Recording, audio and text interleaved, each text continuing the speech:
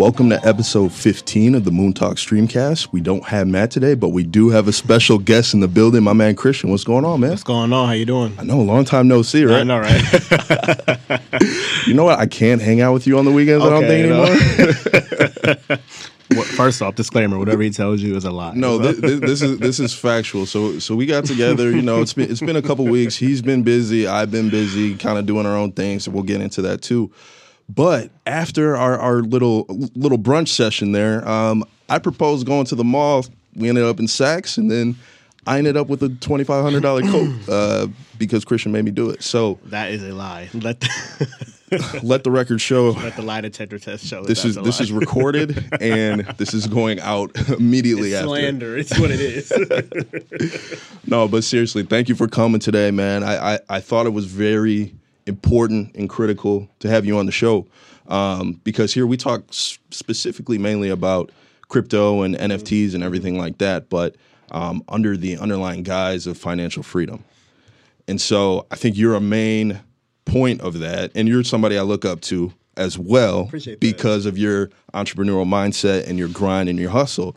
But what I think is like super unique about you is that you're an entrepreneur, but you're an advocate for the 9-to-5. So if you could tell everybody what CJ Consulting is, what you do, and how you got to this point, man. Yeah, so I I started CJW Consulting in October 2018, and to be honest, it was just a side hustle for me. I was employed at a major automotive OEM, and what I did is, I was helping people with their resumes, their interviews, and LinkedIn cover letters, things like that. And it was just something I liked to do for free. And one day, I always say this, her name is Tifa O, and I used to work with her at Toyota. And she said, man, you need to pay people. I mean, you need to charge people to do this. And I said, nobody's going to pay me to do this shit. And so, and I realized how very wrong I was. And so I started it October 2018 with the recommendations of a few other friends. And I said, okay, sure. And it just immediately took off. So was doing that about 6 months and decided that I could no longer work at my 9-to-5. Just wasn't where I saw my career going. Yeah. Was very unhappy. Was there a specific turning point? You were like, nah. Actually, there was. I didn't used to really tell people about it at first, but I was depressed at work, honestly. And I, learned a little bit, learned to be transparent about it because I know so many people, especially through my work, I learned that so many people are in this situation. But I was actually very depressed. And so my doctors asked me some questions. I was just doing my routine physical because I had said, you know what, I'm going to prepare to quit. Let me make sure I'm good. And so he was asking me, the kind of mental health questions. And he basically is like, you're depressed. And in my head, and I'm basically like, no shit. I knew that. So it added up to that for real. Yeah, like it did. Clinically depressed. He said, he was going to prescribe me like an antidepressant. And that was when I said, you know what, this is it. And I said, you know what, I'm quitting. And he's like, no, that's not what I wanted you to do. No, your parents are going to kill me. And I was like, no, but the fact is, I said, I don't have to work this job. I have something else that I can generate revenue with. I don't have to be here. I was being strategic. I paid off my credit cards. I saved up more money. And I was like, I don't have to be here. And I'm not taking medicine when I know the cause. I'm not a depressed person in general. It was being triggered by work. So that was the straw that broke the camel's back. And I said, you know what? I'm done. And so I said, you let me know this physical comes back good, and I'm quitting. And that's what I did. So April 2019 was my last day. So. Man, let's stay on that for a second because a lot of people, like I've started a couple businesses and things like that, and it does come out of your own pocket. There is a certain point of faith that you have to have. Yeah. What? I get, and you just explained that you were depressed, but was there like that was the okay, I'm done situation? No matter what, this is going to work out no matter what, or was it just like fuck it? You know what I mean? It was a mix of the two. Was it like that determination, or was it just like all right, like we'll see if this works kind of thing? You know what I'm getting at? Yeah. It was kind of a combination of the two because basically. To be clear, I was never the biggest proponent of being an entrepreneur. I said, hey, my bills aren't variable, so I don't have time for variable income. Sometimes entrepreneurs talk about good months, bad months, versus when you're at a 9-to-5, you kind of get your stable paycheck. And so, but at that point, I just made my mind. I said, you know what, this is going to work. I paid up my credit card, paid that off. I've saved money. And I said, I'm going to have to make this work. I'm going to have more time to dedicate toward this because I was already getting a lot of business. And I told my parents, I said, hey, Of course, our parents are from a different generation. They're not typically the biggest proponents of us just quitting our jobs. And I told them, I said, listen, I'm going to quit my job. I want you guys to know this. I've made up my mind, and you cannot talk me out of it. And so they said, okay. They said, well. And so funny thing is, my mom said, my dad said, Margaret, Christian's going to end up moving back home. Let the record show I have not moved back home. Hey. So, but, and I know he didn't mean any malice behind that. Yeah. But it was just like, okay, he's quit his job. He's probably going to try to cut his expenses and figure it out. But nope, I was determined. Like, I'm going to do me. I'm going to be successful. I'm going to do whatever I can to make this work. If I have to shovel shit, I'm going to be good. That's what's going to be. Yep. So there's that. So even in that, like, parents having that, like, old school mindset, like, what were they expecting? Were they like, okay, Christian, you're going to do this? Do you have a business plan? Do you have a bank account already for this? Like, how are you getting your clientele? Like, what were those the triggering conversations for them? I don't know. You know what I'm saying? Like, I don't know if they really asked me that level of detail. Okay. It's been a while too, so I can, but that's kind of how my dad is. Yeah. If I wanted him to invest for whatever reason or something like that, he would be like, well, do you have blah, blah, blah, blah, yeah, blah? I think if I wanted something from them, but I wasn't asking them for anything. Yeah. And, and to be honest with you, one benefit that I have that, for instance, a lot of people don't have is I have a service. And I don't really have a lot of overhead, versus like I know a lot of people, for instance, like you start a clothing line, but that's inventory, that's overhead. And the supply chain in me, I'm looking at like inventory turnover rate and things like that. I don't have that. All I need is a phone, a laptop, and Wi-Fi, and that's stuff that I would have regardless. Sweet. So, so that's kind of the one thing that worked out for me.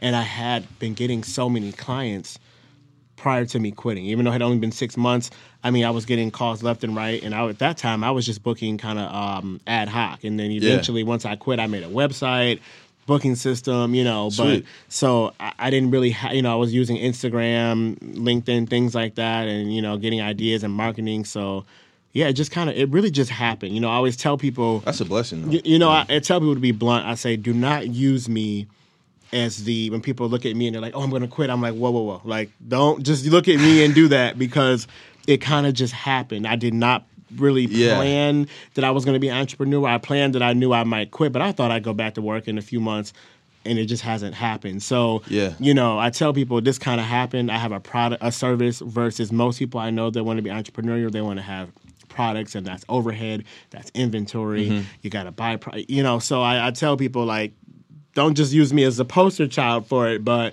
I have a lot of insights and can provide you with a lot of advice. If that makes sense. So, we'll get into the intricacies of CJW Consulting, but I want you to speak on being your own boss, and being in this entrepreneur field, because I think a lot of people it's cool, it's trendy, it is, to like want to be your own boss and things like that, but I don't think people understand what comes with that. Like to your point about my clothing line, like I knew that I was going to have to take on inventory, and clothing lines really take like 5 years to get going. But I was for that going in, you know what I'm saying? Because we do our market research and we understand what kind of business that we're getting into. But like growing up, like listening to different rappers, music execs, label heads and stuff like that, talking about like, oh, you're getting money from the white man, or you're a slave, or things like that.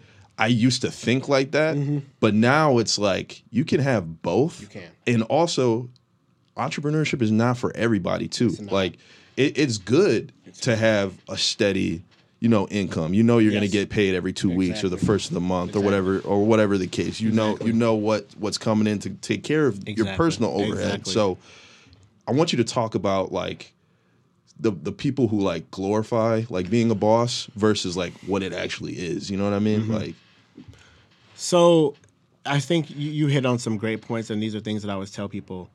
Entrepreneurship is not for the faint of heart. Yeah, it has its struggles. You can make whatever. Let's just say arbitrarily, you can make $10,000 one month. You can make $6,000 the following month. You know, so you have to be aware for variable income months and kind of plan your budget accordingly. And just being your own boss comes with its own set of challenges. As while I'm not glued to a 9 to 5 every day per se. There's a lot on me. I'm the consultant. I do all my marketing. I create the content. I'll outsource things sometimes, but I'm doing a lot. I'm very hands on. So there's a lot that comes with that. Sometimes you get burnt out. Sometimes you get tired. Some days I wake up and I'm like, I don't feel like doing this. Yeah. And that's the thing that people don't see. They just see the glorified, like, I might post that I'm at a happy hour at 2:00 on a Wednesday. Swag. And subtle flex, but but it's not that. Hey, that could also be because I blocked my time out because a friend was free and I wanted to link with them, or it could just be that, hey, that week I didn't have any clients. Last week, my calendar was booked every single day. Somebody was messaging me saying, hey, I can't book it. I'd say, well, because it's full, And then the week before that, though, and the week before that, I had 2 clients the whole week. So I'm like, I kind of had to plan for that and, not overspend. And so you kind of have to really, be strategic about your moves. Things like that. Does that make sense? Yeah. And that's just the thing. Sense. People, they just don't talk about that as transparently. I feel like we always see the, people promoting entrepreneurship. And let's be clear here, like you kind of mentioned, I'm not opposed to a 9-to-5 at all. Yeah. I think a lot of roles have become increasingly more flexible. Not all, but some roles have become increasingly more flexible. I would contemplate going back and getting a 9-to-5 if it was a 100% remote. I was not just, had to be glued somewhere. I could have flexibility. Don't have to necessarily be in the office, or I could come in as I want and I could do travel or, block off an hour and kind of fit something like this in. Or, I wouldn't be opposed to it if it were flexible. And I think that's a big thing that I'm hearing is that most people in this market want. I hear so many people tell me, I want flexibility. I don't want to have to be glued to a desk all day or glued. I feel like there's certain roles where, like for instance, if you're a registered nurse in a hospital, clearly you're going to have to be there. If you're a physician assistant, nurse practitioner, respiratory therapist, you're going to have to be in that office, in that hospital, right? Yeah, it's no way to avoid that unless you get a role in telehealth or some consulting capacity or something where you're not doing the traditional bedside clinical work. Then maybe but. Yeah. So, I've never been an opponent of working 9-to-5. I think there's great things in there. I think it's also good to work a 9-to-5 before you start your own because you see how businesses are run. Yeah. You learn a lot from working for someone else. And then you ultimately also may learn the type of leader that you do or don't want to become. If you're looking at, hey, I had to report to this manager. I didn't like that they did this, blah, blah, blah. As a manager in the future, I'll be sure that I apply those things that I didn't like. Yeah. Exactly. No, that makes perfect sense. And that's why, I'm glad you came on the pod because I think you come from a unique perspective, being in entrepreneurship, but advocating with your business 9-to-5s. You know what I'm saying? So, I was listening to another podcast maybe a couple months ago, and it kind of just a light bulb went off in my head. I've been working my 9-to-5 to get out of my 9-to-5. Fair. Versus actually applying my 9-to-5 to everything else that I'm doing because that is another stream of income. Yeah.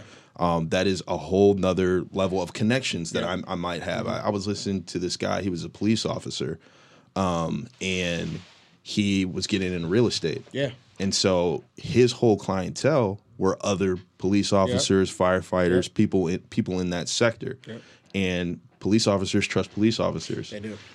He was building up, I believe it was after-school programs or preschool buildings. Okay. And so other cops trusted that facility. Okay. You know what I'm saying? To take their kids and stuff. As his police salary was the least on the totem pole for what he was making, it was his whole clientele base. So that kind of opened up my eyes too. Because you're in the fraternity and everything like that. You have all this pool of people. Yeah, you know and shout out to them because all the members of Alpha Phi Alpha Fraternity Incorporated have they've really supported me. I've had I have frat brothers that I have not met in person, but we're connected with on social media, and we may talk frequently, weekly, text, FaceTime, whatever. Yeah. But I haven't actually linked with them in person, and they're resharing my flyers. They're referring people to me. One of them, his name's Andre White. Got to shout him out.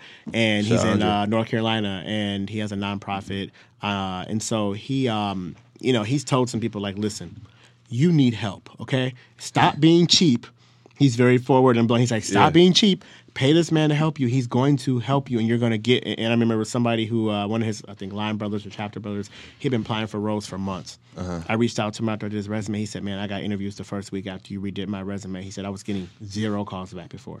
And he's like, and this is when probably, I don't know, 2019, 2020. I was much cheaper then. But he's like, pay this man, you're going to get your results. Stop being cheap, Right. And so, but I say that to say I have so many people in the frat that have looked out for me. One of them recently, he even came to me. He said, you know what? I just want to let you know I'm proud of you, because he said, I know when you first told me you were going to do this, I was kind of like, oh, don't quit your 9 to 5, and he's, I don't know, about 50 plus or minus, or, so, different generation, but he was kind of like, and he's like, you've really done the damn thing. I'm like, I'm not mad at it. And hey, good job, so it's just been kind of good to have their support and even financially. I mean, they've supported me so much that they're coming to me. I've done so many of my chapter brothers, my line brothers have sent me people. So it's a great network, you know, when you're in a sorority fraternity, that, when you're doing a good thing and they actually stand behind you. So, yeah. No, that's super dope, man. That's super dope. Like, I want to talk about the intricacies of the resume business and the LinkedIn business now, because coming out of school, we were taught, like, I mean, first of all, we didn't have any experience. No, we did not. So they were like, fill this one pager up. And I'm like, how the hell am I going to fill up this one pager? Yeah. And so then you fast forward, now we're 30, you know what I'm saying? Like, there was no, there was no update on that. Like, that's all we true. know. So exactly. like, now you got guys our age, girls our age, and like, does it still have to fit on one page? What does a good, attractive resume look like, without giving all your gems? Because obviously go to CJW, you know what I'm saying? But like, we never got that update. No, so those are valid points, and I actually talk about this in my consultations. I say a lot of people, you get taught these resume techniques, but it's when you're fresh out of school. Well, do you really need maybe over page? Because most people haven't done that much. Now, you have some people that's done a lot, or had 3 or 4 internships or co-ops. So most times people maybe have an internship, a college job. You probably don't need to be having 2-3 pages, because that's fluff. Now, as you continue, it does not have to be one page. Probably 95%, and probably more like 99%, but probably 95 to 98% of the resumes are not on one page. Okay. And people do not have trouble getting jobs. I've even read some things that say some recruiters would prefer you to have more resume. Because one thing I noticed is so many people, they'll condense 6 or 7 jobs on one page. And I'm like, bro, I have no idea what you do, because you've taken out so much value. Yeah. You take one little blurb. You got one blurb or 2 blurbs for a whole job you were in for 2 years, and you did impact and you did these projects and you work with these teams, but I can't see that. And it's important that you hit the verbiage so that you can get picked up on by these applicant tracking systems, which are screening, kind of a form of artificial intelligence that are going to screen your resume and look for verbiage and industry keywords. So, no, it does not have to be one page, but I tell people also, don't be excessive and long-winded for no reason. If it's not a value-added position, if you're account manager, before that you're a recruiter, worked in sales, blah, blah, blah, and you're highlighting your college job for McDonald's, well, probably that can go now because you've gotten 3 professional roles. Nobody cares about you working in the library and in McDonald's for your college jobs. Like, cut that off. Maybe you can condense to one page. But if it's value added, you need to, use it to sell your case, then absolutely 1.5 pages, 2 pages is fine. So, yeah. Okay, cool. Yeah. Because, like, if I didn't have you, I don't know what the hell I would be doing. Honestly, because like you've done my resume, you've done my LinkedIn. I probably need to come back to you for an update. Got your brothers, But like I wouldn't know what I was doing. You know what I'm saying? Yeah. Like even before we were cool, like I don't know how I got the jobs that I got. Yeah, I don't.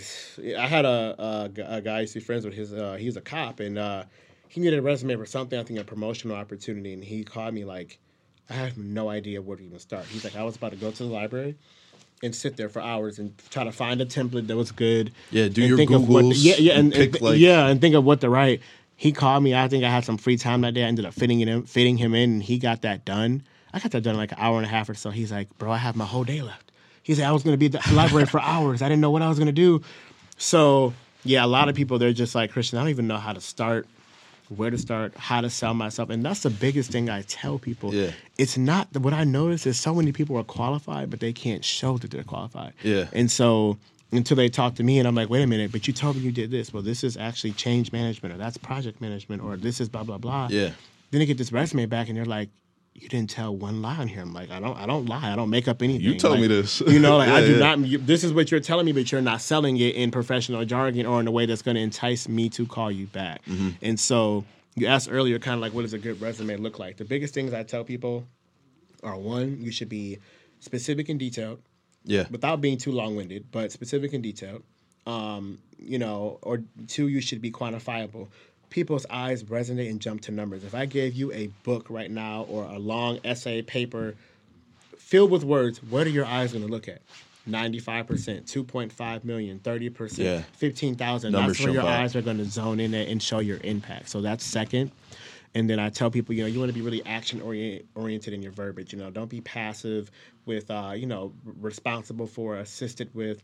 And the biggest thing I tell people, we have to be result oriented. And people really don't highlight the impact of what they've done. They highlight tasks, but they don't qualify or quantify their impact. So those are kind of some of the big things I tell people that you need to, do when you're doing your resume. So Sweet. Okay.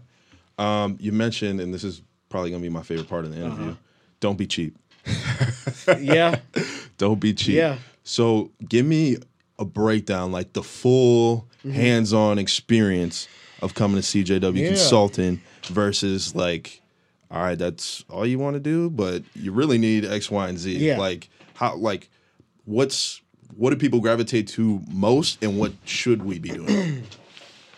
So I think, one thing I tell people when they look at my service is it's an investment. I always say I cannot promise the outcome because I do this. Now, statistically, there's hundreds of people on my website and everywhere else that'll tell you the outcome. But I tell people there's still external factors. But basically, I have a booking system. You book online.